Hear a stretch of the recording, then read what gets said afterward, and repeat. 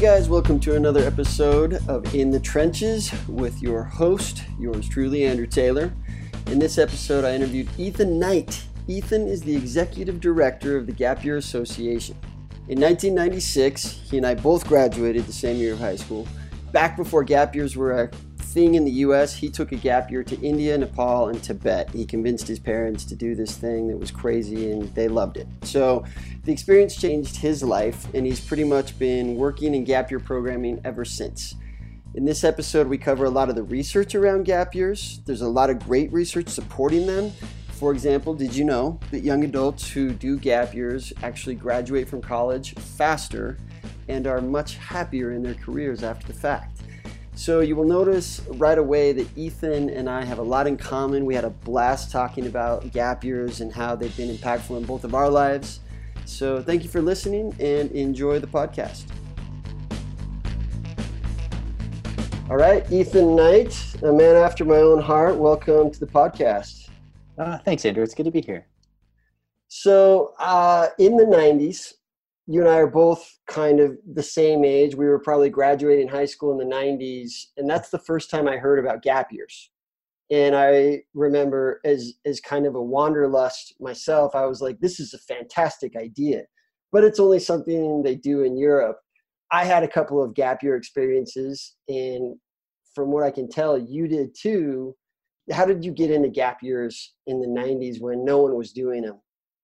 It's funny. So I sometimes joke that I'm like, this is totally going to date me, but I'm kind of like the hair club for men guy for gap years, because I got to benefit from taking a gap year, but then also got to found the organization that now does a lot of the oversight for the whole industry. And it's funny how I landed in a gap year was I had gone from a pretty good high school, a private high school education. I always feel encumbered to say that I was the scholarship kid in that high school. But someone came and gave a talk to me about a gap year. And I think one of the most powerful things that came from that gap year talk was just the idea that there was an alternative path to adulthood, to career, to college that had merit that wasn't directly to college. And so, there's 500 of us in the auditorium, and this dude is giving a talk about gap years. And I was like, oh, wow, that's kind of a cool idea.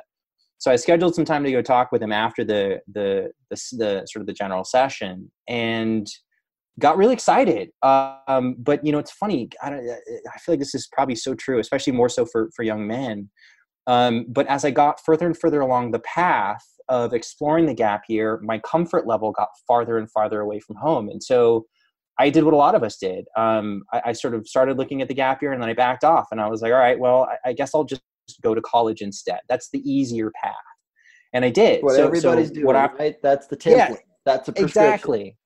Exactly. That was like what everybody in my high school was. I mean, this is like, 95% graduation rate. It's just what you do. And so I started looking at college, and the way that I say it is I followed the herd to college, because I didn't have my own reasons to go to college. Just like what you said, I just did what was next. And my freshman year in college, I did a lot of what freshmen do. I smoked a lot of pot, and I had my share of drinks. I joined a fraternity, and I started standing back and looking at the math of it all. And I was like, I did what a lot of college students. So I calculated how much per minute I was paying in classroom time. And I was like, this is not insubstantial. And I thought, I am wasting my parents' money. I'm not really learning much. I was like, there's got to be a better way to do this thing called learning and growing. And so I reached back out to my folks at the gap year community. It was at that time, it was Leap Now, sort of an offshoot of interim programs. And we started talking. And I took what I ended up doing was taking a leave of absence for a year after my freshman year in college. And I spent 7 months traveling in India, Nepal, and Tibet, doing sort of volunteering along the way. And then I came back and I picked up work for 5 months here doing like retail work, and I ended up actually saving about $1,500 over the course of my gap year, and banked a whole lot of really profound experiences. Wow, that's great, man. And I'm shocked that your school had someone come and speak on gap years, because my perception of that time and even maybe the early 2000s is that U.S. culture kind of laughed at the idea of a gap year, or we admired it from afar. I mean, maybe that's just my perception, but gap years have taken quite a while to catch on in the U.S., right? I mean, what's the history of that in terms of Europe, Australia, and then now where we're at in the US, where I feel like it's just starting to truly catch on. Yeah, no, it's true. Yeah, I feel like we're finally like reaching some saturation of understanding about what a gap year is, what its benefits are in our country. And it's funny because for the longest time in the gap year sector here in the States, there was this sort of this sort of general impression that it's where you go if you're sort of fraught for failure, right? It's like if you're not quote unquote ready for college, which just sounds like a failure, right? Like, so it had this sort of like negative connotation. And in reality, sort of, I've seen students go off on these experiences, they come back and they're always better for them. Not to say that sort of, I always like to say sort of a gap year stands to benefit anyone who takes one, but it may not be right for everyone. And that's just sort of a simple rounded way of couching my bets and sort of saying, like, if you're really gung-ho and excited to go to college and sort of embark on 4 or 5 or 6 more years of real of academic learning, then let your enthusiasm guide you, because that's going to be, it's one of my favorite sayings is passion is a better predictor of success than IQ will ever be, because generally speaking, if you're passionate about something, you're going to perform better in those ways. But I'm sort of getting off topic. You'd asked sort of like what the gap year is in the US versus maybe other countries. And you're right. It started off in the UK. Like most of us know, when we think of a gap year, we think of it as like a British thing. And so it's been around for a long, long time. The princes did gap years, and that hit a bunch of news. It was funny because like when Malia Obama did a gap year here in the States, it saw a very similar sort of peak of interest, web traffic, sort of overall, like countrywide response as when the princes did it in the UK. But it is different because the UK model is a slightly different model than it is in the US. And I think that's somewhat hedged around the idea of how college is done differently. So in the UK, when you're doing a bachelor's degree, it's typically a 3-year degree, and you go in and choose your major sort of year 1. So if you change your major, you go back to 0 in a sense. Whereas in the US, we assume on average 4 years. Now, you and I know, sort of statistically speaking, it's more like 6.5 for the average bachelor's degree, but on average 4 years. And in those 4 years, students are exploring a whole variety of different things, with changing of majors an average of 5 to 7 times. So like that whole idea, your freshman year, you're going to go and sort of kick the tires and a bunch of stuff. Well, the great irony is most of us, sort of this is the running joke in our field, is most young adults take a gap year. It's just called their freshman year. And sort of we all sort of yeah, exactly. We all talk about what that means, right?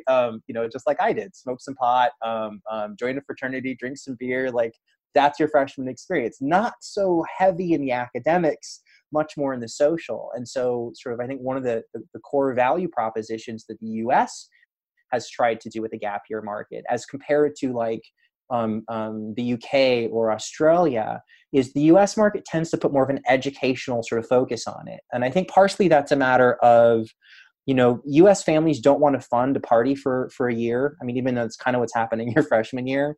And we want a little bit more structures and supports, right? If we're going to go in, we want to get the maximum value out of it. In the UK, for instance, the gap year tends to be a little bit less expensive, a lot more independent, a little bit less structured, and quite frankly, a little bit more party-centric. And I think in the US mindset, it's like, I'm happy to invest in this because the educational outcomes are so good, but I don't want to invest in a year of partying, especially if it's sort of, in the hinterlands of some country that nobody's ever been to before.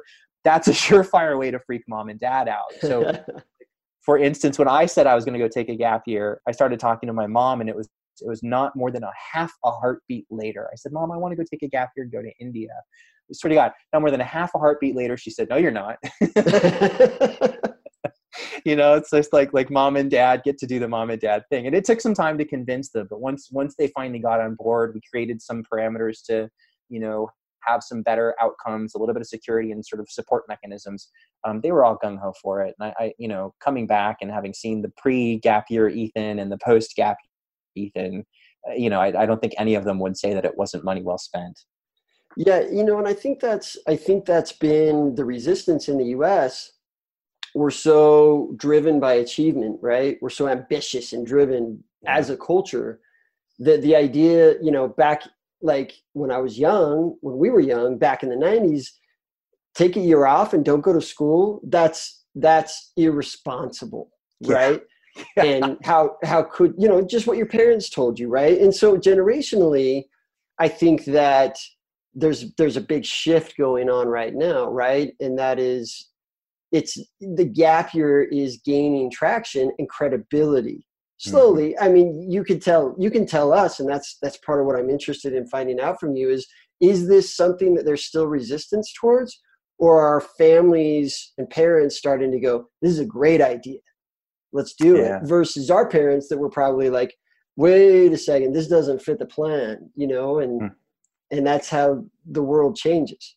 Well, that's such a good question, dude. So it's funny. Ever since the Great Recession, the higher education sort of value proposition has been in question. During the Great Recession, everyone was like, but Bill Gates didn't need it, and they sort of list the unicorns and sort of tout that that's somehow sort of relevant for them, and inevitably, of course, it's not.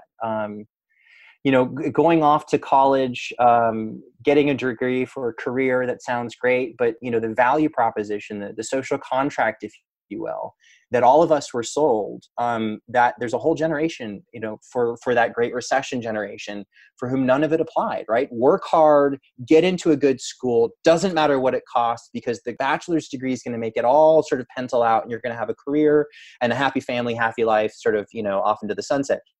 And what happened was when all of those Great Recession folks, sort of came about, people started losing retirement money. Those vacancies that generation would have graduated from their bachelor's degree and gone into a career with were no longer available. And so again, then you saw the great sort of socioeconomic sort of separation of those who could reinvest in graduate degrees did, but there's this whole segment of the population that sort of like the social contract was broken. And so they're standing back and saying, man, I don't know that college is really sort of what's right for me. And on one front, I'm sort of really thrilled about that, because one of the upshots that's come from that, I think quite strongly, is that there's been this resurgence in the skilled trades, right? So, I mean, let's be honest, I'm an educator, right? Like, I run a nonprofit. A plumber is going to earn more per year than me, like probably by a factor of 2 or 3. And I'm totally okay with that, because I don't want to be a plumber. But I mean, gosh, if you're interested in plumbing and sort of, working with your hands every day and seeing the results at the end of a good day of work and being tired from it, as opposed to staring at a computer screen, like, I think there's whole segments of the population for whom that's going to be more and more important, not just to like society, but to their own sense of fulfillment, right? And these are the people that don't do well in school anyway, in the traditional sense. Yeah. Right. Yeah. And we've kind of had this on this pedestal. College is the thing that will get you there, and that's not true anymore. And just as a side note, and I've said this on multiple podcasts, I think it's absurd and ridiculous that we ask 18-year-olds and 19-year-olds to pick a major and pick a career. Like, we do it, we still do it, but we all know, at least the younger generations know, that that's not how it's going to play out, right? And this hopping of majors, I had a friend who hopped majors like 12 times. Like, he was like a professional student, and guess what he's doing? Nothing that had to do with any of those degrees. Nothing, like he's very successful in his own way. But why are we still asking 18-year-olds what they're going to be, and why the hopping of majors? Like, just get it done. Like, that's my thing. Unless you want to be a doctor or something or a nurse or something very specific, like that requires pre-med or pre-nursing. Otherwise, pick a degree, get it done, and get into the world and start experiencing it, which is part of that gap year message. And that is, college isn't going to be the thing to define you. Your degree isn't going to be the thing that pushes you in the direction of your career. Mm-hmm. No, it's so true. And I think you're absolutely right that, especially as a young person, right? Like based on what which is, certainly a very narrow sliver of the world, you're now being asked to make decisions that for us as adults, we can look at those decisions and say, okay, like, this is just sort of the next step. The decision helps sort of focus your future, but it's not sort of bound in concrete. But for young adults, they don't have that perspective. And so they're standing up and saying, wait, you're telling me I have to choose a major. I'm 18. You're asking me to choose the rest of my life right now? What are you, insane? Rightly so. It's interesting. One of the things I often times like to talk about is this notion of like a rites of passage, right? When are you an adult in our culture? And if you ask that sort of, neurodevelopmentally, you know the data probably even better than I do, but, it's not until you're around the age of 25 that your actual sort of neurological pathways are fully matured. And that could be as late as early 30s for some people, or as young as, 17 or 18 for some, but for the vast majority, it's that mid 20s sort of range when you're finally deciding who you are. And we're asking them to make decisions based on most of the fact that most of them have never been outside of the country. Most of them sort of only have their parents to role model from. Most of them have been helicopter parented to some degree, just because that was just sort of the generational trend at the time, right? Remember all those kids the parents who got in trouble for free range parenting by letting their kids walk a mile as a 10-year-old to the park by themselves, like that child services was called. That was the culture that they were all raised in. And so I think it's absolutely insanity. I agree. There's no rites of passage in our country. In fact, it's kind of ironic in a somewhat depressing way, if you think about it, that for many, that the process of actually applying for college, where you're taking a summative look of what you've accomplished in your life and espousing a path forward, that's what the application process does, is the closest thing that we have to rites of passage, where you're effectively selling yourself. You're not sort of actually just objectively saying, what am I interested in and what I've accomplished? I think it's backwards. I think it's horribly backwards. And then when you add the added sort of component of the cost of higher education, the great irony for me is now being 41, and I'm sure most adults would say this, is that if I won the lottery, I have this conversation. Granted, I'm an educator, so I surround myself with a bunch of educators sort of as a career. But most of us, if we were saying, like, if you won the lottery, what would you do with it? One of the first things that most of my peers said would go back to school, because they feel like they would be at a maturity level to, frankly, capitalize off of that education at such a greater order than when we were 18 or 19. Where we were more busy sort of, flirting, or, worried about the party, or like, what are my notes to regurgitate? Not what am I learning, right? Education became about sort of regurgitation, not about sort of actually, embodying lessons. So here's a great example. This is one of my classic examples. So a young adult graduates from high school and they're like, I want to go into a career of marine biology. What doesn't sound great about marine biology, right? Ask a high schooler, what does the job of a marine biologist entail? And 9 out of 10 times they'll say sort of a lot of research, you're in the ocean, like that sounds awesome. So a typical path of a student pursuing a marine biology degree, their freshman year in college, they're sort of fulfilling a lot of the prerequisites. Sophomore year, they're chipping away at some of the hard science classes, and it's not till their junior year that they're maybe doing sort of intense labs, or hopefully at that point doing an internship to actually have some real hands on what's the work of a marine biologist. But guess what? The real work of a marine biologist is probably 85 to 90% writing grants and in a lab, and only 5 to 10% in the ocean. But that's probably the primary driver for a young person in choosing that career. However, if you followed the traditional path, it wouldn't be until your junior year. You're already heavily invested, heavily in debt. The thought of changing your major sounds ludicrous, to add 2 more years, maybe 3, to an undergraduate degree that's already crazy expensive. No, you're just going to keep doing the same thing that's in front of you. And ultimately, hopefully sort of cobbling together a career that really has purpose and joy for you. As opposed to doing it the gap year way. Take some time out, or as we call it, time on, explore what the real world is doing, judge whether that's your path, and then make a decision forward. So for instance, is a bachelor's degree necessary? Do you need that on average now $40,000 in undergraduate debt? Or do you want to be a plumber and earn more than, many who have that undergraduate degree? It's everybody's choice. And I think that's sort of one of the key things about a quality gap year, is that I couldn't emphasize this more. And so I'll say it probably a couple times. If I could, bold speech, I'd do it here. But the best ones are frankly people driven. They're driven by the student. It's not to say that sort of you should script everything out. Mom and dad, I'm going to have a career. It's going to be A to B to C to D to E, and then F is my career. Like each step should be a layer of exploration where it's the student who's driving the train, and the train is on a pathway towards, frankly, a better sense of self-awareness, because only when you know where you are can you know where you're going, right? And think about that from the personal sense. I'm sorry, I went a little bit meta there, but I think you can follow. Yeah. Well, I like that. I like that phrase you used, time on versus time off. Because we have this perception that it's like, oh, you're going to just chill and hang out and do nothing. Like what you're talking about is the freshman year experience, right? But I couldn't agree more. And Angela Duckworth in her book, Grit, says you're going to find what you're good at. You're going to find your passion. You're going to find your career by interaction, not introspection, right? It's getting out and that very thing. I mean, how many guys do we know our age that are attorneys that hate their careers? Oh yeah. I'm not to pick on the attorneys. I love you guys. And I love my friends who are attorneys, but they're more often the ones at a dinner party to be like, bro, I hate my career. But, it provides and we're doing, and that's okay too. Like, I don't think everyone, you and I could probably get off on a tangent.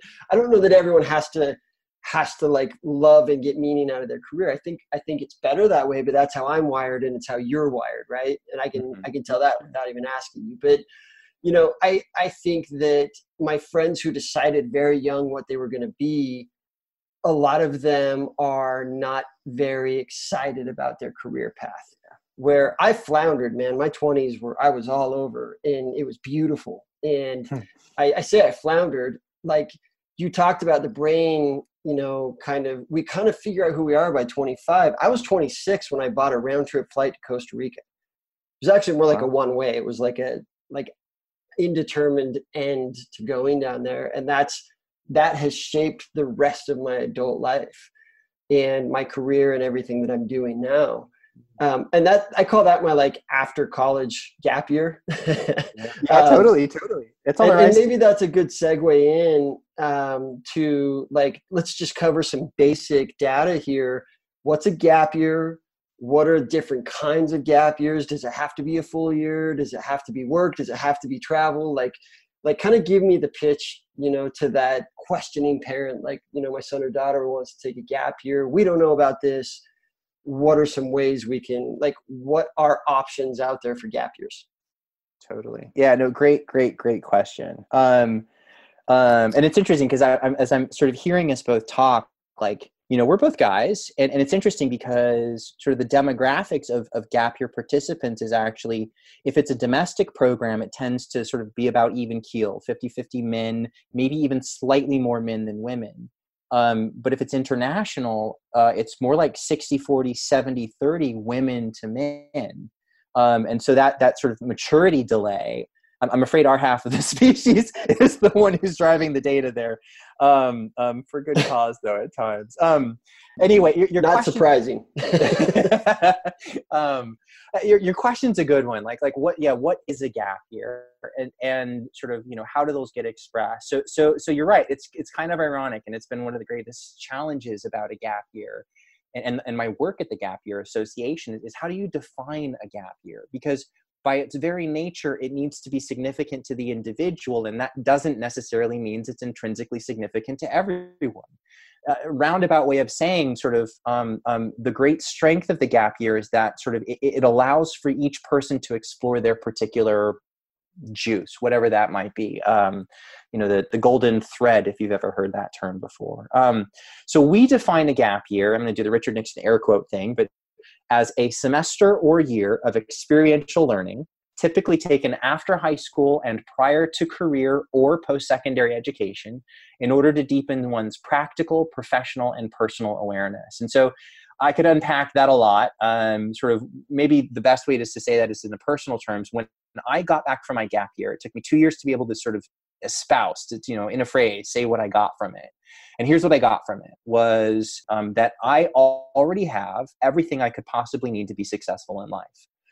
And so I do need to break that down just a little bit. It's not to say that I have everything intrinsically, but it's to say that I have at my disposal the resources, the network, the people, the relationships to be successful. Now, what is success? This is, in my mind, probably the best of all the questions within a quality gap year. Is I will contend that most of us, especially in Western cultures, are basically spoon-fed a version of success that may not be ours. In essence, here's the real challenge. By definition, how could any human being be successful living someone else's definition of success? You can't. I think that's a tautology. That's just sort of hardwired. You cannot. So then the real challenge becomes, this is sort of the Nietzschean in me. I was a philosophy major in college, philosophy and English. It is, so the real challenge is how do you take responsibility for yourself in that way? What is success? How do you define it? Is it a BMW? If so, great. But you should be choosing that eyes wide open rather than as a default, because then you're just going to be chasing up, keeping up with the Joneses your entire life. And I got to say, in terms of all of the data I know about happiness and what that is and is not, keeping up with the Joneses is not it. Yeah. It's more intrinsically defined rather than extrinsically defined. And so that means taking some responsibility. So a gap year, most students, they just do a semester of programming. Some of the best advice I could offer on a gap year is to think about it as sort of mapping onto an academic year. So you might say, for instance, thinking about, fall, winter, spring, summer as 4 distinct quadrants, where my best advice on this is to break it into 4 distinct elements. And so I break these down as one component of volunteering or service. And I think this is really important. This is about cultivating empathy. This is about understanding that we live in a more interdependent world than we ever have before. And this is about understanding that when, as just happened recently, there's some major earthquakes in Southern California, or a hurricane, or some other natural disaster, as a species and as a planet, I don't think we have the luxury anymore to say, oh, that's their problem, not mine, because it's going to happen to us at some point. And what goes around comes around. And so, I think we need to do a better job of leaning into this global community.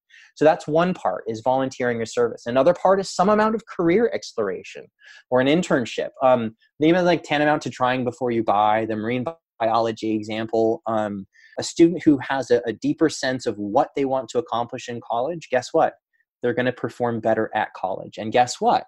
Students who perform better at colleges not only are more wanted by those colleges, but they also tend to earn more in merit aid. So ironically, or perhaps not ironically, one of the positive outcomes we're finding from students who take a gap year is that oftentimes they earn more in merit aid once they hit the college cycle, because the college knows that student's going to graduate more sort of quickly. The average, or the median time for graduation for a gap year student is 3.75 years. I mean, what? They're likely to graduate quicker if they take a gap year. Exactly. Yeah. Graduate quicker, have better GPAs, like literally better GPAs. They take on more leadership roles. To that point that we were talking about, sort of passion and purpose, 86% of gap year students, once they've graduated and hit their career, say that they're satisfied or very satisfied with their careers. That's a really high ratio. Do you want to hazard a guess for what it is in our country of those that are actively dissatisfied? To the attorney comments, I always make fun of Dairy Queen, because I'm like, if you ended up working at Dairy Queen, like, is a job at Dairy Queen for a summer a gap year? I don't think so, but I love good Dairy Queen. I wouldn't begrudge anyone a blizzard. But you get my question, right? Yeah. So career exploration and internship is I think a very important part of it. Paid work is also a very important part of it. I think about this as sort of, one, combating the notion that the gap year is only for the well-to-do. You can, if you save money over the course of a summer, that could be enough to have a quality, amazing gap year where you're working some and you're traveling some, volunteering some, doing work trades along the way. I think it's also important to recognize that you reap what you sow, right? If mom and dad are saying, I'm paying for all of this, most students, this is just human nature. This isn't a cultural thing. This isn't a generational thing. It's just human nature. We tend to ghost it. Yeah, I might show up, but I'm not going to actively participate. I'm not going to get everything I can out of it. So we love to see students who have invested a little bit of their own money into gap years. Inevitably, it works quite well. And then the last of the 4 components, so far we've got volunteering or service. Second is career exploration or internship. Third is paid work. And the fourth, I always like to call it, it's a free radical. It's a way of saying, part of the idea of a gap year is that you might discover the thing that you want to get paid to do for the rest of your life. What wouldn't that, I mean, that's kind of the dream, right? And so if you overstructure your time so that that great opportunity doesn't have the opportunity itself to be sort of explored, experimented with, you know, kick the tires on a new prospect, you know, career, hobby, relationship, country, whatever it might be, then I like to say that's tantamount to leaving gold on the table. Because once you come back, inevitably sort of, you know, the patterns, the habituation, sort of societal trends will loop you right back into the fold, just like I did, right? Following the herd to college. So the key lesson here is don't overstructure your gap year. A little bit of downtime is, I think, a very important part of it. Not say that you're kicking your heels up the entire time, you know, on Ibiza, you know, the beaches in Ibiza and, you know, drinking beers and hanging out. No, that's like one day of, you know, the month, one day of the year.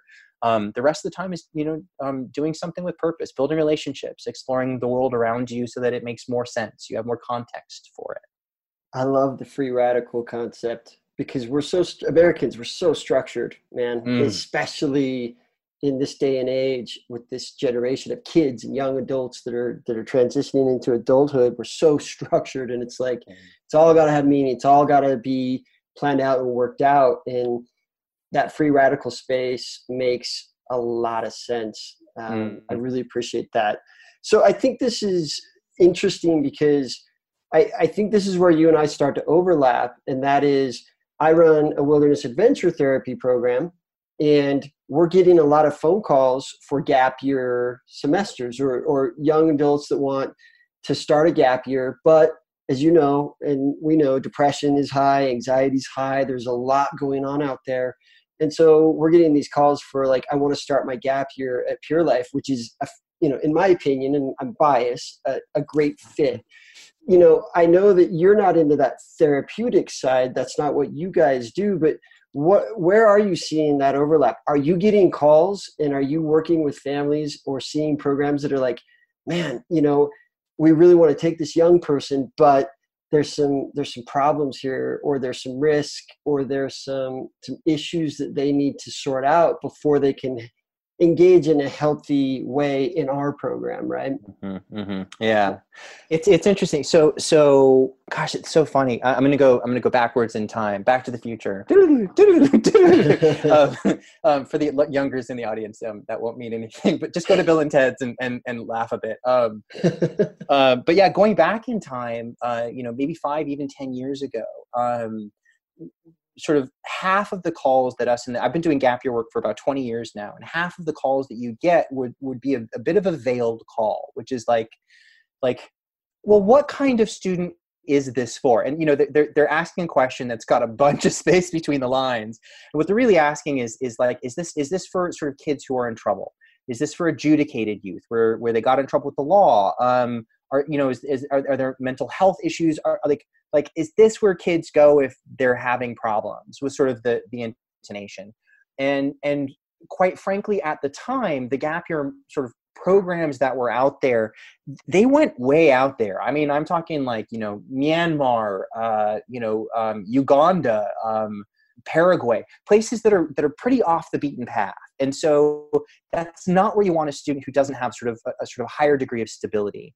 And what's happened over this last 10 years or so is just like, I mean, yeah, you know the data, man. It's like students they're stressed out, and it's social media, it's technology, it's this iGen generation where you're constantly bombarded by sort of media. Like I think I read somewhere that the average young adult has, I believe, 7 different online personas that they manage. I mean, I don't know about you, but like 1 is enough for me. To try and have 7, it sounds mind numbing. And to keep all of that straight and not get stressed out, and at the same time sort of have this growing level of awareness that mental health has real physical health attributes. So current generations, I think, they're much more savvy to our emotional body, and asking for more. And so here's what's happened in the gap year sector is what once became a bit of an iron wall of we don't do therapeutic, now is taking sort of like I think much more responsibly so, good program providers, and GYA has a whole process for accrediting program providers, but good program GYA providers is your group, right? Gap Year Association? 100%. Yeah. Okay. Yeah. Thank you. The Gap Year Association, like those accreditation protocols, they're smartly designed so that sort of one of the best advices I could ever offer for a family is sort of, if they're trying to judge, is this a right fit for my kid, is call up the organization and ask who are the instructors in the field. Most sort of GYA accredited programs won't, for instance, have a therapist who's in the field with them, but they will have an emergency therapist available to do any of the clinical sort of issues that might come up in the moment, and they'll have pre-greased all of those conversations with existing clinicians in advance. But here's what's interesting is all of those sort of wilderness therapy programs, a lot of them are taking students and building them up to have maybe a second stage gap year that's more sort of on the current beaten path, but still having sort of the ability to go way off path, right? But maybe with a little bit more structure. So oftentimes you might see a student who's graduating from high school, maybe they're having struggles, they go into a wilderness therapy program, they walk out with a much deeper sense of sort of emotional awareness, what are their triggers, what are the stuff that they're actually working on, and then a very intentional placement for that next stage of gap year where we can go a layer or two deeper. Is a very appropriate next step. And good programs are well equipped to handle students who have any variety of medical or mental health challenges. They just want to know about them in advance. And so I think this is one really critical part to really highlight is, if you have that student and you're in dialogue with a sort of a potential gap year provider, don't hold back. We all want our kids to get into that next thing that we think is going to be good for them. But think about sort of when you're building a cohort of 12 students in, the middle of the developing world, if you know that there's 2 students who have maybe a higher need, you can plan for it. But if you have 2 who you know about and 5 who you don't, that program becomes unwieldy very quickly, and outcomes suffer, students suffer, and it's all done with best intentions. But I guess that's my core sort of observation here is just be transparent. We as program directors, as administrators, we want the best for your students too. Don't hold back. These are people who are versed in the variety of mental health challenges that are out there. They have the resources to back it up if there's even a medication that may or may not be appropriate, but ask the question and they'll give you an answer. If you don't ask the question, you're rolling dice with a pretty high cost that I don't think is good for any of us. Is that fair? Thank you for saying that. That's so true. And you're right. Well-intentioned parents get on a phone. They want their young adult into a program or, of some sorts. They hide information. And the real reality is it puts everyone at risk.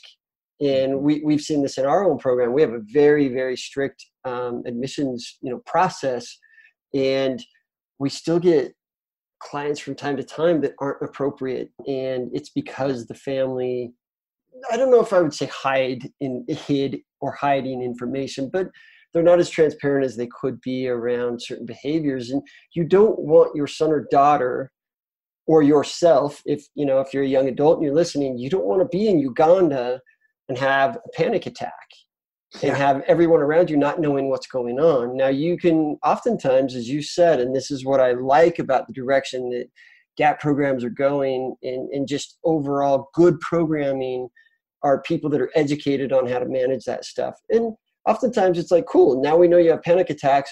How do you respond to that? Do you have medication that we need to work on? Let's make sure that we're prepared as a staff to manage that. And oftentimes the support can be there, but everybody just needs to know. And exactly. And guess what? And sometimes it may not be appropriate to be in the middle of Uganda if you're struggling with some pretty heavy stuff, and with all the best intentions in the world, no one want young adults, man, they don't want to admit that. No one at 19 or 18 or 20 wants to say, man, I've got some problems that are limiting me from doing what I want to do. That's okay. But, just out of a point of responsibility, I thank you for bringing that up. And it's good to hear that these programs are prepared and ready for this kind of thing. So what kind of, when a family hires a program, it sounds to me like you can do your own gap year. like you can, whether it's on your own or with your family support or whatever, it's like you can really put this together. But there are programs you could hire. Are these programs, do they see them through the whole 4 steps that you're talking about? Or are they often providing one step and you need to look at 2 or 3 different programs? Good question. This is my great joy about the field is also, just like most things, it's double-edged, right? Is the great challenge. Because the answer is yes, all of the above. D, all of the above. Cool. There are programs that are, so there's a new program that I just heard of. They're not accredited. They're just getting launched. They're going to charge $98,000 for a full year, and they're going to do it and travel and hit 28 different cities around the world. Not a lot of volunteering, mostly going and sort of doing more site visits and tours of each location.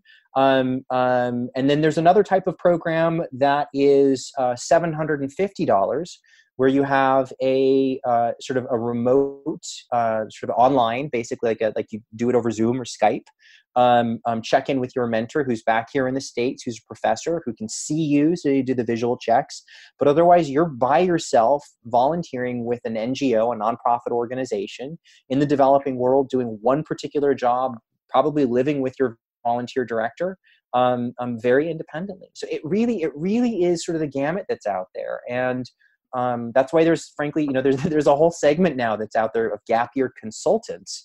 The Gap Year Association even has a protocol for accrediting gap year consultants so that they know how to vet the placements and how to support the students that they're sending into these hinterlands. And those gap year consultants can be a tremendous asset. So you could think about doing like a full program. So for instance, like if you did it one semester, so this is sort of some of my best advice is one semester, think of it making the higher investment so that your student learns how to travel safely, so that they learn sort of what are the medical eyes. Like one of the running jokes here is if you have a student that still needs to go to mom and dad and be like, Mom, is this cut bad enough to go to the doctor? That's not the student you want to send by themselves to Senegal, right? There's a little bit more training to be done. Mm-hmm. So you might invest up front in a more structured experience. And then the downstream experiences can be much more independent since you've already made the investment in sort of that student's education in, cross-cultural terms, in safety terms, in travel terms, in budgeting terms. I mean, you don't want the student off by themselves and they're like, oh, I lost my debit card and I don't know how to budget. And can you wire me some money? Like that's a bad scenario. So yeah, I think there are a lot of programs that are out there. It's just really hard to figure out sort of what the right fit is. And that's why there's gap year consultants that are out there. They charge, I think some of them do like $150 an hour. Some of them have like a set price for like $2,800 or something. And oftentimes they can be some of the best value. They oftentimes will know, like a lot of times the Rolodexes are like, I know a guy. So interim programs used to have a contact in Paris where if you're loving French, you love Paris culture, French culture, and you love art, you could go be an intern, live in her space for free, have free studio space, intern under her, and all your job is to be a gopher for her. Go get paints, get some food, clean up the space, and then you have a fairly low cost, amazingly immersive experience in France. Like, good luck finding that online. Right. That's really cool. Yeah. I think I know the answer to this, but I'm going to ask the question because I just want your take. My impression, or I think there might be an impression that gap years are something that rich families do, wealthy families are doing. Can you talk us through that? Yeah. This is right into the crosshairs, man. It's a great question. Because I think so let's be honest, travel is a luxury for most. It's an additional cost. It starts to make sort of less sense if you just look at it from a financial perspective. If you look at it from an educational perspective, I think it makes worlds of sense, globes of sense, continents of sense even. International education, experiential education, these are things that tend to cost a lot of money. And so some of the things that we're very keen on are highlighting the amount of money that's given out in terms of scholarships. So last year, every year we do a state of the field survey. Last year, almost $5 million was given away in needs-based financial aid through gap year programs that are part of our umbrella, part of our network. You just have to often ask about it. There are sort of opportunities to do creative fundraising. I had one student who did a local radio show, talked about what she was going to be doing, and managed to bring in $7,500 just from sort of networking her way in and doing a 30-minute radio spot, talking about what she was going to do and some of the cool stuff that is. Other students have, tapped their Rotary or gone to their church or their synagogue or their mosque to try and bring in some extra donation dollars. Most good gap year programs at some point have a volunteer component, and obviously that's an easier thing to fundraise around, doing like a GoFundMe or something like that. Those are all sort of great ways to go about it. One of the things that I'm always keen on highlighting again is, doing a gap year, oftentimes students tend to earn more in merit-based financial aid once they get to college, and oftentimes colleges have, leadership scholarships or what have you that are sort of, financially sort of, available for young adults who are returning from their gap years. But if you ask me sort of this is sort of where I think sort of this is maybe a bit of an affront to some in the higher ed world, but hey, I'm in a challenging mood. You feeling saucy? Yeah, feeling saucy. Yeah. Maybe I'm just back from the 4th of July week, and so a little bit more juice in me. But here's where I'd like to see this whole thing go. Is I think what we're watching is a sort of the higher education world is turning into a much more modular community. So demographically, fewer students are going to be going to college in the next sort of decades, and that's just a generational thing, just population booms and sort of drops. So there's going to be fewer students going there. The private private not-for-profits, the Harvards, the Ivies, those that are in the single-digit acceptance rate, those aren't going anywhere. The publics aren't going anywhere. The community colleges are going anywhere. It's the private liberal arts that are in that tier 2 sort of middle of the road that are really struggling to find their place in sort of the higher education circle. And here's where I think it's all going to go is towards this sort of a modular approach to a bachelor's degree, such that in 10, maybe 20 years, you could do 8 different sort of completely different semesters with an educational advisor that on summary will translate into a bachelor's degree. Maybe it won't be from Harvard, maybe it'll be from the state of Oregon or something like that. But I think something like that is a really profound adjustment to the higher education conundrum, where sort of now you're not looking at it as like an automatic 4-year, it's not $60,000 a year, it could be a lot less. And so how does gap year fit into that? My big, hairy, audacious goal, if you've ever heard that term before, is it's really to do this. It's to make a semester of gap time that's inclusive of college credit with access to federal financial aid dollars, to FAFSA. And here's why I think that makes sense, is as I think a college is willing to give away a semester's worth of credit if they know that they're going to get a high quality, high performing student on the other end of it, which is what's happening. I think most students can't afford a gap year sort of with sort of the programming, training, and structure that they need. Like, again, if you've never been overseas before, like most Americans haven't, I would be hesitant to send someone overseas, and granted, I just want to sort of put this carrot out there. Not all good gap years have to be overseas. There's tremendously cross-cultural experiences from New York State to Louisiana, or, Nebraska to Alaska. There's great cross-cultural experiences to be had there as well. And so I'm really keen to make the sort of the price point more accessible for young adults. And to be completely honest, I really do see this as something as big as not just an educational shift, not a higher ed shift, not a sort of a purpose shift, but I really do see this as, quite frankly, a sort of a U.S. into the future, almost even a national security shift. Because if we don't know what's happening in the rest of the world, broadly speaking as a country, then we're getting left behind. Just sort of fundamentally, that's the calculus of what's happening. And my fear is that we already are getting left behind. The number of young adults who travel overseas, the number of passport holders, the number of people who understand second languages. The U.S. is definitely the big dog in the world, but economically, China's going to surpass us in the next few years. That's already written, and that's just the economics of it. Not just population, there's so many other areas where I think we're going to struggle to stay relevant if we don't make this kind of an investment in our youth. Yeah, I'm so on board with this concept of a modular university experience. It's ripe. I mean, the university experience is ripe for change in a totally different approach to it. It's as you've said throughout this entire interview, it's expensive. it's very prescriptive, and it's not quite working in the way that it used to, right? And listen, I believe in higher education. I have a master's degree. Like I'm not anti here, but the sheer cost and what people are getting out of it, I agree. There's something missing, and it's ripe to be disrupted. So Well, I mean, I would love to parents, see that. I was going to say, our parents' generation. I mean, you know, my parents, they worked their way through college and managed to graduate without debt. Now, at least in sort of what I understand in the state by state, is it used to be that roughly 30 to 40% of a public university system's budget was given to it by the state. Now, on average, it's about 5%, which is why sort of costs continue to rise for the public schools. We've underfunded education for now generations. And here's the great challenge with that is we've kicked the can down the road so far that now there's a deficit to be made up that I think with one good generation of investment, we could see a radical shift in sort of job satisfaction, career satisfaction, sense of community, joy, you know, output, GDP, all of the ways that we measure those things. But it's going to take one good generation of investment. And unfortunately, sort of dollars are going the wrong direction on that one right now.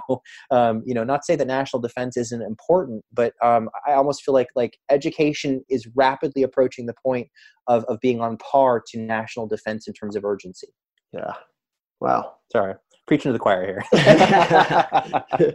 So, you know, and I think, you know, as I said, when I asked the question, is this for wealthy people? Like I said, my second kind of gap year was at 26 years old. I was graduated from college. I'd already worked my first job, and it was a dramatic shift in my life in a positive way.